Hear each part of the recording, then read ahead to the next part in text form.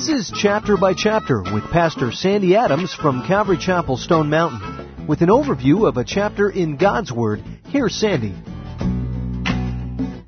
1 Peter chapter 1 is addressed to pilgrims in progress, believers behind enemy lines living a Christian life in a pagan world. The follower of Jesus finds reasons to both glory and grieve.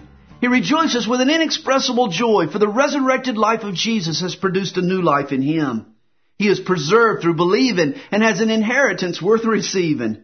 But while his inheritance cannot rot, his faith must be refined. Trials can be grievous, but the faith that saves is the faith that lasts.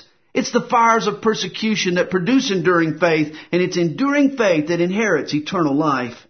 Our salvation was purchased not with precious metals, but with spotless blood.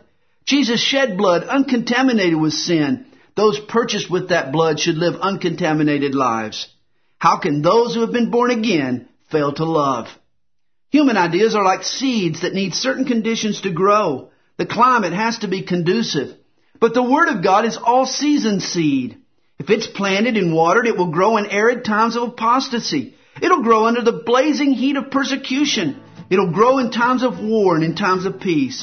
It'll grow anytime, anywhere. Just plant God's Word and watch it sprout. It's our desire at Chapter by Chapter to see you reading God's Word. So each day, Pastor Sandy Adams will summarize for you a chapter in the Bible. If you would like a complete study of today's chapter, call us at 8777-BY-CHAP. That's 8777-BY-CHAP. To listen again to today's chapter, visit our website at calvarychapelstonemountain.com.